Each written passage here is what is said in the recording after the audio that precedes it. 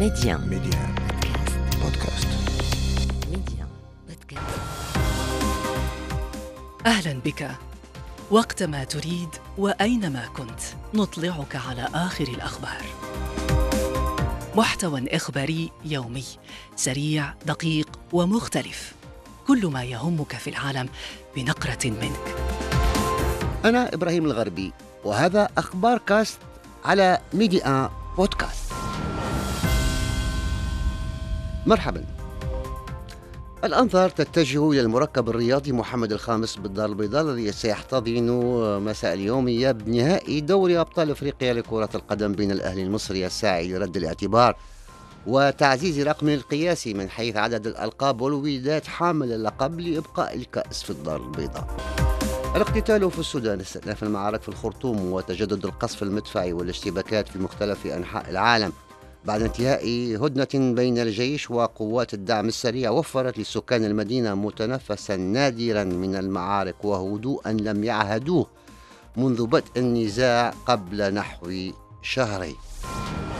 الرئيس الأمريكي السابق دونالد ترامب يندد بما وصفه النظام القضائي الفاسد خلال مخاطبته أنصاره للمرة الأولى بعد توجيه لائحة اتهام له ستؤثر على السباق إلى البيت الأبيض. اللائحة تتضمن 37 تهمة، من بينها الاحتفاظ غير القانوني بوثائق ومعلومات تتعلق بالأمن القومي.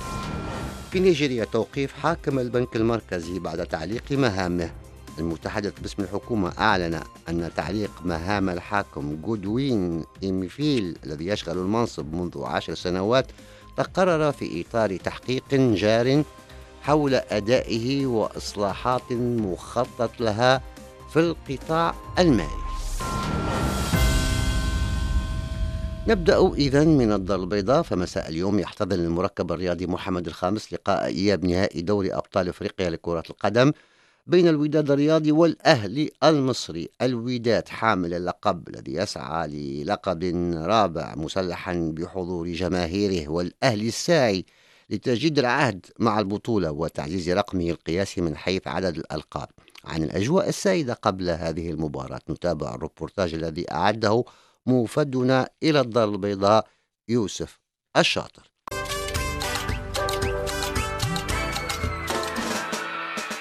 سنوات الوداد في إفريقيا حولت مركب محمد الخامس بالدار البيضاء إلى ملعب رعب ترتعش فيه الأقدام وتتكسر الأحلام. زار الأهلي ملعب الوداد في نهائيين من قبل، فعاد إلى القاهرة وصيفا مكرها على ذلك في مناسبتين. الكأس لا تغادر عادة مع الضيوف. عميد الوداد يحيى جبران تحدث عن النهائي. نسينا مباراة الذهاب بشكل قاطع، زعما مباراة اياب الشوط الثاني في المغرب. كنتمنى نكونوا استفدنا من بريمير ميطون في مصر، نحاولوا ما امكن نحسموا المقابله في صالحنا ان شاء الله ونتوجوا باللقب ان شاء الله. سماء الدار البيضاء تختنق بمشاعرها صباح الأحد، القميص الأحمر في كل مكان. النهائي يلعب في أزقة البيضاء قبل مركب محمد الخامس. التفاؤل يسكن الجانب الأحمر من المدينة. جماهير الوداد تنتظر مباراة اياب ابطال افريقيا وهي متمسكة بالتاج القاري. بالنسبة للمقابلة تكون حارة نيت من معقول، يعني الوداد تكون في الموعد وان شاء الله الجمهور يكون معها 2-0 ان شاء الله. تكون ان شاء الله مقابله قويه بالنسبه للفريقين بجوج، وكنتمناو الوداد الفوز. مقابله صعبه، كنتمناو الفوز الوداد البيضاوي. هذه الجماهير العريضه لا تحتاج الى دعوه، تذاكر بيعت في وقت قياسي والتحضيرات انتهت. جماهير المدرج الشمالي انهوا تحضير العرض. صافره الاثيوبي باملاك تيسيما تقرر المباراه انطلاقا من 8 مساء. سكان العاصمة السودانية الخرطوم أفاقوا اليوم على أصوات تجدد القصف المدفعي والاشتباكات في مختلف أنحاء المدينة مع انتهاء هدنة بين الجيش وقوات الدعم السريع وفرت لهم أمس هدوءا لم يعهدوه منذ بدء النزاع قبل نحو شهرين.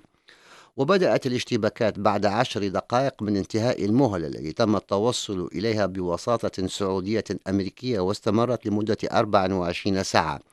وقالت الخارجية السعودية أن الرياض وواشنطن تتشاركان مع الشعب السوداني حالة الإحباط من عدم الالتزام بالهدن السابقة، وعليه تم اقتراح هذه الهدنة لتيسير وصول المساعدات الإنسانية وكسر حالة العنف والمساهمة في تعزيز تدابير الثقة بين الطرفين بما يسمح باستئناف محادثات جدة.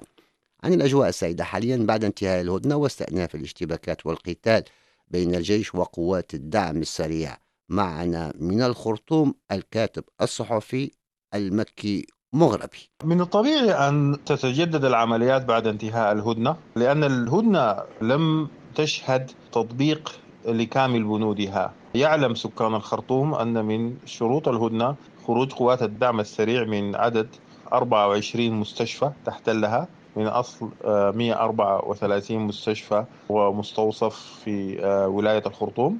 لم يحدث هذا الأمر. كان الناس يترقبون انتهاء الهدنة وينتظرون تبادل النيران أو بالأحرى القصف الجوي من الجيش السوداني لما يسمى بالارتكازات.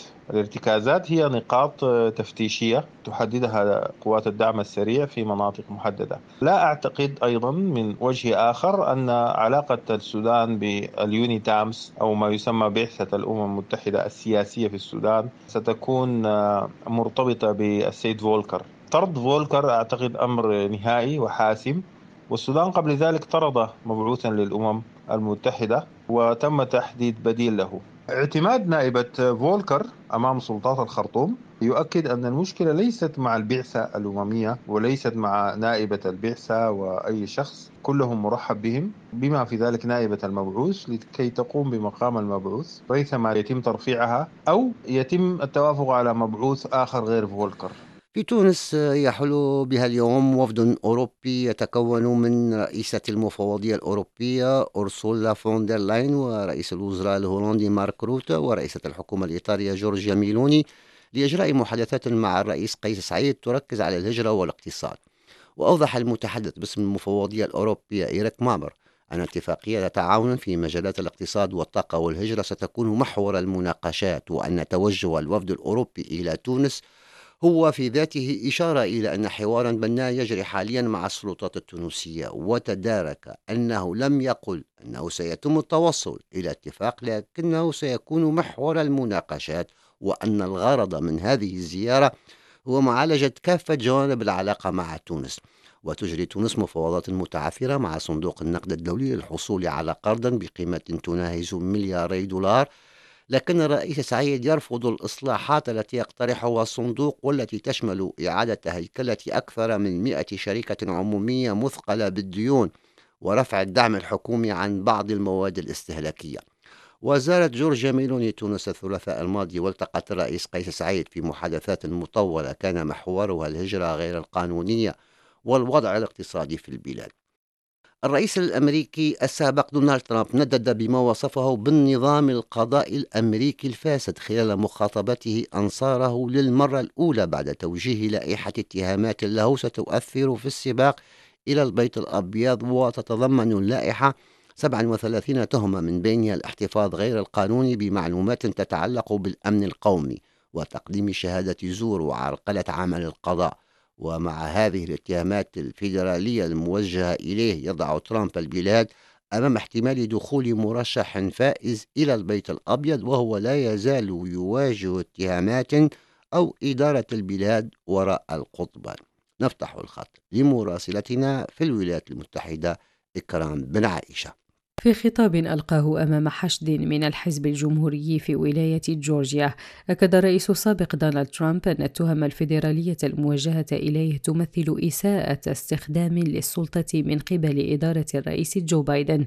ترامب زعم أن بايدن دبر التهم الجنائية لتقويض الحملة الانتخابية لمنافسه الجمهوري. لائحة الاتهامات السخيفة التي لا أساس لها من الصحة والتي وجهتها لوزارة الظلم التابعة لإدارة بايدن ستصبح من بين أفظع انتهاكات السلطة في تاريخ بلدنا. هذا الاضطهاد الوحشي هو استهزاء بالعدالة. يحاول بايدن أن يسجن خصمه السياسي البارز الخصم الذي يهزمه بهامش كبير في استطلاعات الرأي.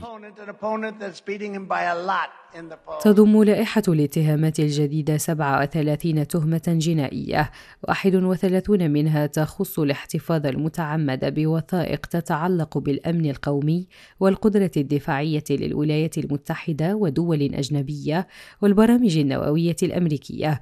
كل هذا يخالف قانونا بشأن التجسس يحظر الاحتفاظ بأسرار الدولة في أماكن غير مرخصة وغير مؤمنة. المدعي العام المكلف بقضية ترامب جاك سميث: قوانيننا التي تحمي معلومات الدفاع الوطني حاسمة فيما يتعلق بسلامة الولايات المتحدة وأمنها، ويجب إنفاذها. انتهاك هذه القوانين يعرض بلدنا للخطر.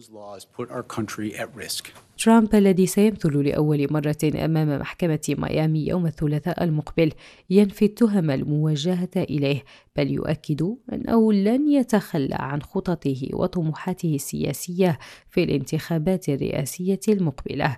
من واشنطن، إكرام بن عائشة لمدينة. في نيجيريا أعلن عن توقيف حاكم البنك المركزي غودوين إمفيل بعد تعليق مهامه وتعويضه بنائبه حتى انتهاء التحقيقات. وقال المتحدث باسم الحكومة أن تعليق مهام إمفيل تقرر في إطار تحقيق جار حول أدائه وإصلاحات مخطط لها في القطاع المالي.